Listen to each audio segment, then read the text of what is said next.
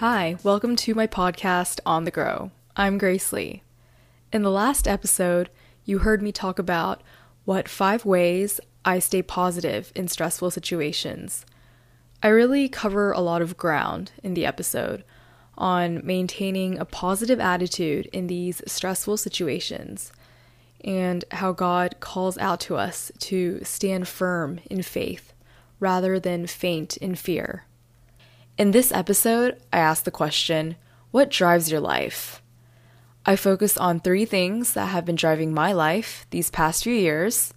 1, my career. 2, relationships. And 3, my fears. I share what I've learned from these factors and how my faith has allowed me to have a different perspective to approaching it all. Growing up, I remember attending Sunday school classes when I was younger. I mean, they're distant memories, but I remember there was one Sunday where the Sunday school teacher was asking us what we should do when we are in a tough situation, just like Daniel was in the lion's den.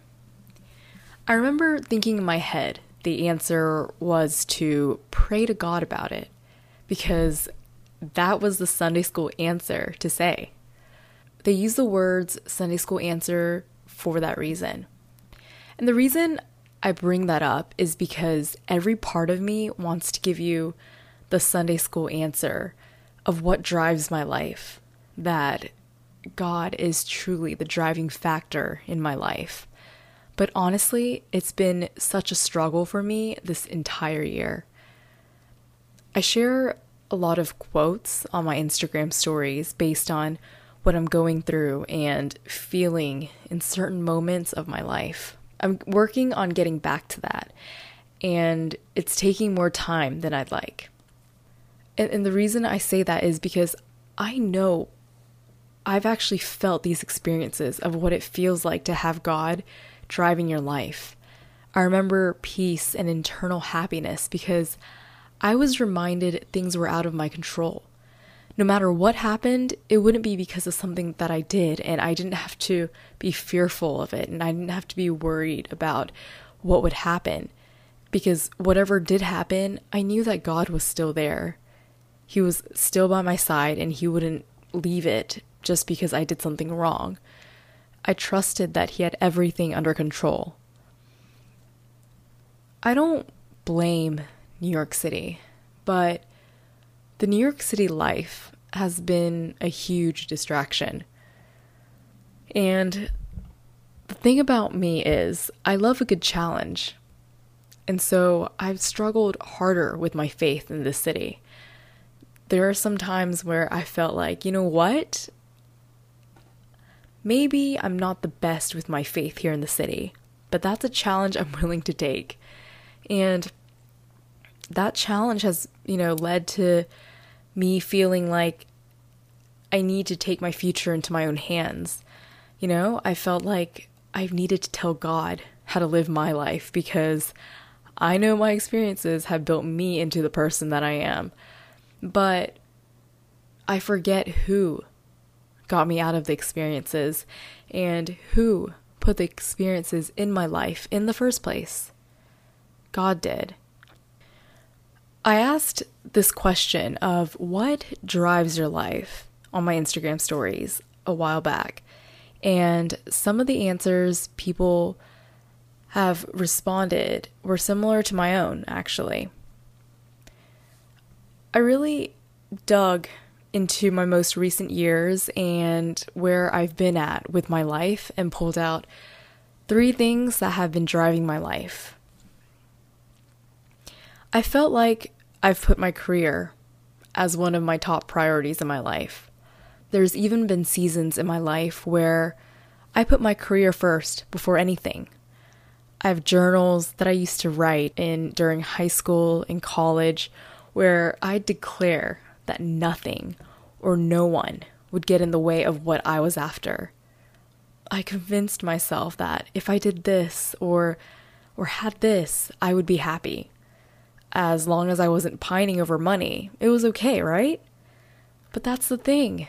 Many people assume focusing on money can lead to downfall, but so can your drive for happiness. whatever that is for you. Too much of a good thing can still be a bad thing. Because there is such a thing as, quote, idolizing your career. Anything you desire or idolize over more than God is a bad thing.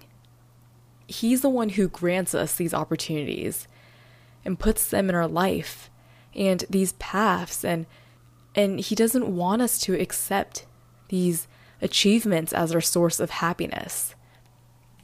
He wants us to turn to him and focus on him, and he will continue providing us with that happiness.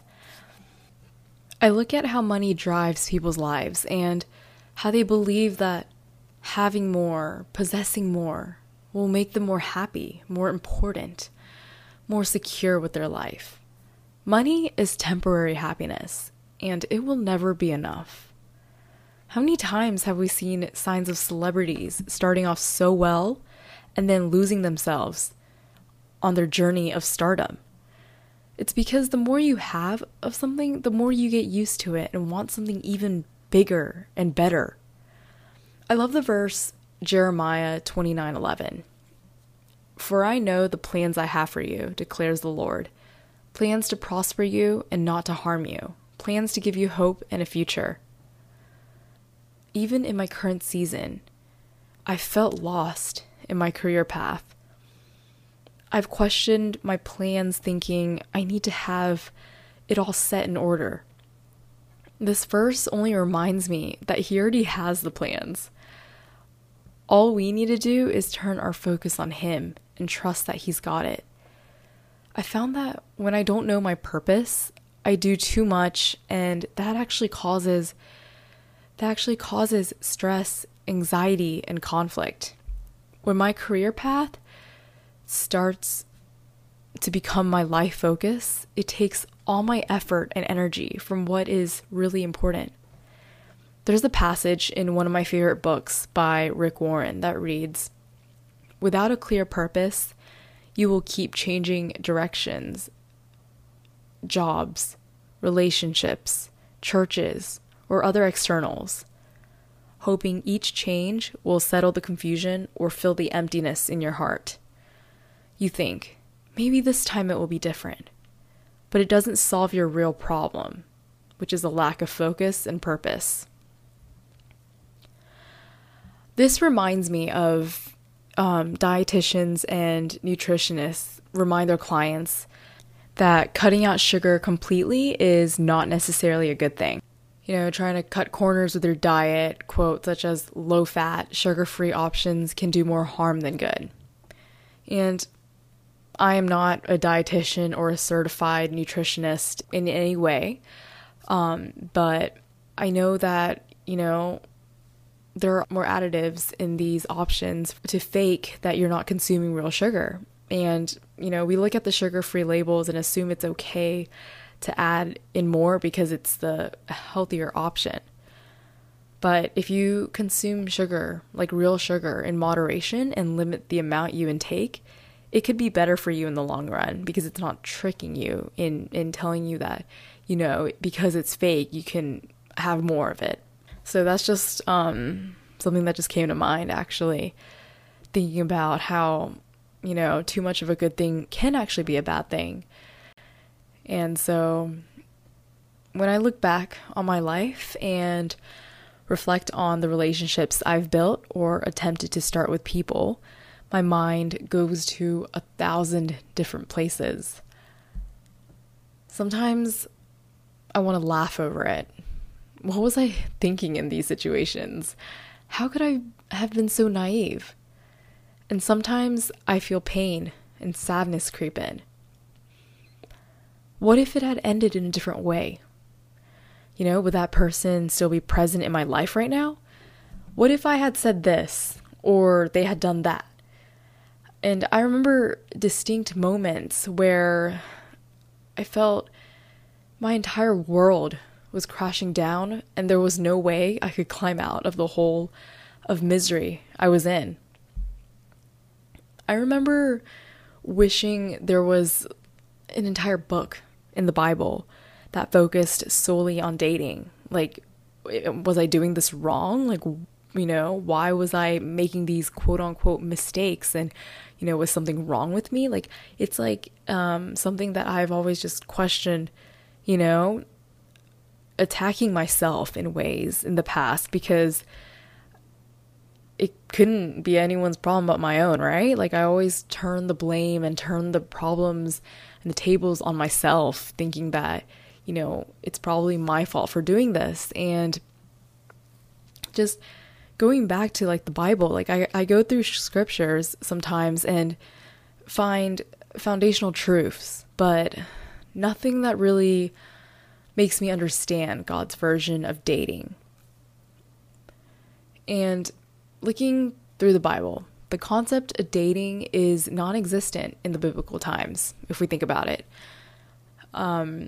Like, it's a type of concept where people married based on family lineage and like their economic status rather than personality and compatibility with other people. You don't have like the dinner date stories and movie nights and how to approach date number 5 and whatnot, You don't read about any of that in the Bible. So the Bible may not have a chapter dedicated to dating with cookie cutter rules of like do's and don'ts, but it does speak volumes about relationships and interactions that can be applied to how you date.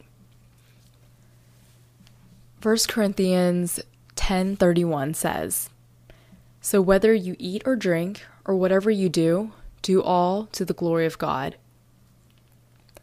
This verse kind of, tells me in a way that it means that no matter what we do, who we meet, do it to glorify God. If I had to look back at the choices I made in college, I came across people who made me feel like I wasn't worthy enough, or that I wasn't good enough to be a part of their life.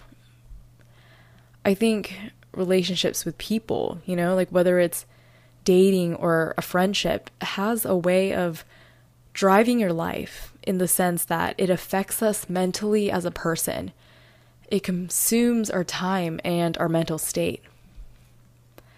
How many times can we look back, those moments where we dated someone and every time we got a text from that person, it made us smile.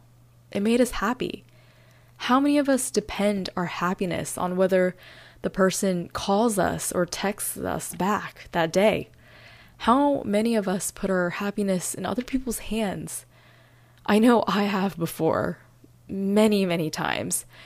And I know how badly it also hurts when things don't go the way you want them to. But just going back to like the decisions or like that mindset I had in college, isn't that you're not pretty enough, smart enough, skinny enough, or whatever comes to mind. There's a lot of factors that go into it. You can forever play the what if game with yourself. If you had a nicer body to their standards, if you invested in more time to building that relationship with them that you've put aside for yourself. I mean, you could keep going, but where does that get you? They weren't willing to be patient with you. They weren't willing to get to know you better. Then, they sure aren't worth your thinking about them now. Like, what good does it get you thinking about all that? And I've struggled with that so much, especially with relationships and dating. My college years, I would constantly just like have my mind running on all the things that were wrong with me and things that I need to fix about myself, and like what I could do to make the guy like me because I could get this or do that. Like, it was just, it's such a toxic mentality to have, thinking that you have to just please all these people. And so this just reminds me, because my mom actually reminds me how important it is to have a partner who has a healthy relationship emotionally and spiritually with himself and God. Because the healthier both individuals are in that sense, the healthier the relationship will be. Growing up in a Christian household, I used to have this sort of fear that anyone I dated had to be a Christian. No way I could even approach them or think about it if they weren't. But it was, over the years, I realized it was less of the title of my partner being a Christian and more in the sense that I feared I would lose myself, my morals, and what I stood for. I felt like I wasn't strong enough to be in a relationship with someone who didn't have that, because my faith and God is a huge part of my life, and to not be able to communicate that with someone and talk about it and, not have that side heard, I felt like it would drive me to a side that I didn't, I wasn't ready to immerse myself in. I guess you could say that. I felt like I need to be stronger with my faith before I was to meet someone else and be able to stand my ground. Because I've learned that when I'm passionate about something or someone, I am all in. And that to me can be extremely scary. So yeah, it was more of I just didn't want to lose myself. I wasn't ready for that yet. And I am an impatient person, but with that, I can be patient with sometimes. Well, I'm just trying to think overall.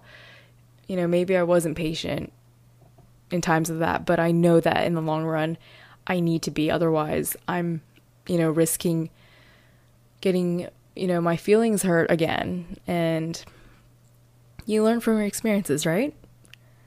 So I've learned to see relationships as an instrument that can also draw us closer to God instead of serving as the driving factor of our lives.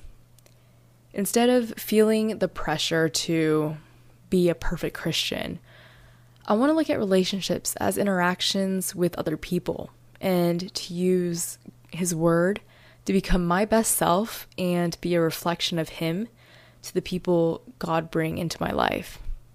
It's hard to see God's purpose for your life when fear is a driving force in your life. I picture fear like this self-imposing prison where it keeps you intact and prevents you from becoming the person God intends for you to be. When I reflect back on my fears and how it has driven my life, I'm reminded by the confusion of God's responses. Fear has played a driving force in my life because of situations where I hear God telling me to trust Him, even if what I fear most will happen. And in my head, I'm thinking, what? That makes no sense. How can that even be? Is He sure He said that right? He's saying my fear will happen, but trust me anyway? It's what? When you actually think about it, it's something you can't even comprehend.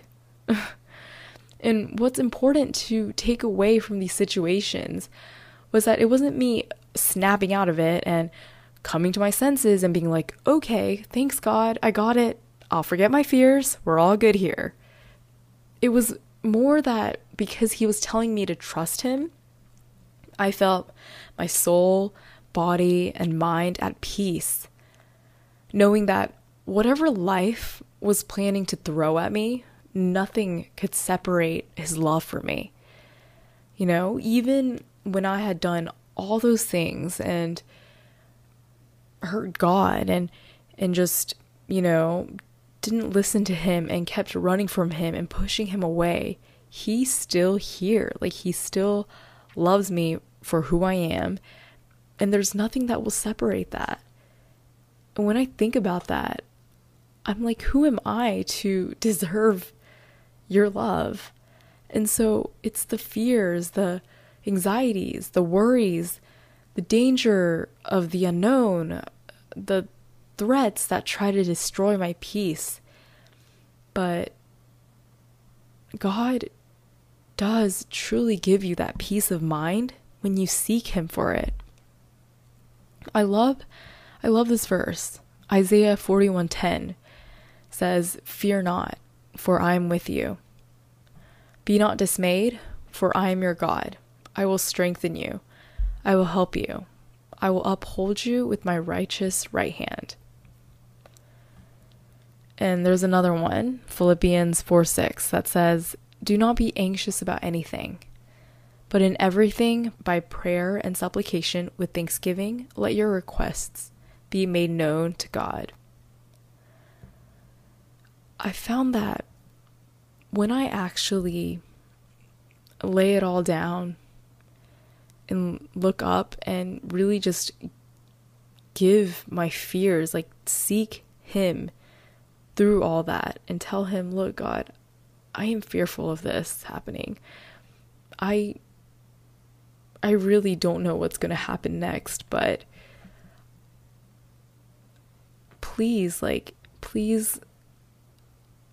give me peace in my heart to fully trust you, even when nothing makes sense, even when every action or path that I have is pointing in a way that I don't want or I don't see, and I don't know what to do, and I feel stuck and lost and confused with my direction in life. Please give me that peace of mind." And I promise you that he will give you that if you seek him. So there's a song that plays at Hillsong, New York City, the church that I go to here in New York, and it's called "As You Find Me" by Hillsong United. And I really just wanted to read out the lyrics because it just really hits me every time I hear it. And it's one of those things where I feel like I could, write it in my notes and just read it every time I start to feel like I'm slipping. It starts off like this: "I've been strong and I've been broken within a moment. I've been faithful and I've been reckless at every bend. I've held everything together and watched it shatter. I've stood tall and I've crumbled in the same breath. I've wrestled and I've trembled toward surrender. Chased my heart adrift and drifted home again, plundering blessing till I've been desperate to find redemption. And every time I turn around, Lord, you're still there. I was found before I was lost. I was yours before I was not. Grace to spare for all my mistakes, and that part just wrecks me. I know I don't deserve this kind of love, but somehow this kind of love is who you are. It's a grace I can never add up to be somebody you still want, but somehow you love me as you find me." I love that song, and every time every time I hear it, it just reminds me, almost like the fears that I have just kind of slip away in that moment. And I can finally look up and be reminded that he's been there the entire time and he's not going anywhere. And for some reason that makes fear and threats and every danger possible tremble, in his path. Speaking of Hillsong Church, a few Sundays ago, I heard one of the pastors at Hillsong Church share a sermon that I thought was fitting to share. And she mentioned driving on the highway and how every driver knows, or at least every driver should know, the right of way on the highway. She was in the yielding lane, about to merge into the highway, and talked about this huge oil truck that was driving a little too fast for her to quickly merge in before it. And even though she had the right of way, she let the truck go in front of her because 1, she wasn't trying to die that day, and 2, it wasn't worth the road rage. And we all know how much road rage gets to us in traffic for those of us who drive, or did drive. I'm in New York City, so I do not have my car here. But anyway, she spent the rest of her time stuck behind the oil truck, the remainder of her drive. And she said these words that just stuck out to me. What we yield to on the highways, we allow to lead us the rest of the ride. Just like what we yield to in life, we allow to lead us in life. And so that really just got me thinking, because what are we yielding to in life? What are we letting things, come into our lives and just take us for a quote unquote a ride? And so I think the question after all of this, after sharing 3 things that I've found have been driving my life in the moments and situations that I've been going through, and it's been my career, it's been relationships, and it's been the fear of the unknown. And the question I want to ask you is, what is driving your life right now? Is it your job? Is it your relationships with people? Is it the fear of the unknown? Fear of acceptance? What is fear doing in your heart right now? And just know that, just because you turn to God to help you with what's driving your life, that doesn't mean all of that stops happening. That doesn't mean it won't happen, because it can definitely still happen. God isn't an excuse to just have all your problems go away. The problems can still happen. And what I'm trying to say is, it just means, that the problems not going away, it's not a matter of that. It's how you look at what your problems are and how you approach your problems and the perspective that you have of whatever you're going through. And it just means that the situations no longer have the power to lead you. And I think that's what's important here, is that's what all of this just comes in full circle, is that it's not about the situation itself. It's how it no longer has that on you. I really just want to ask, what is it that's driving your life? I'd love for you to answer the questions, and I'd love to hear from you.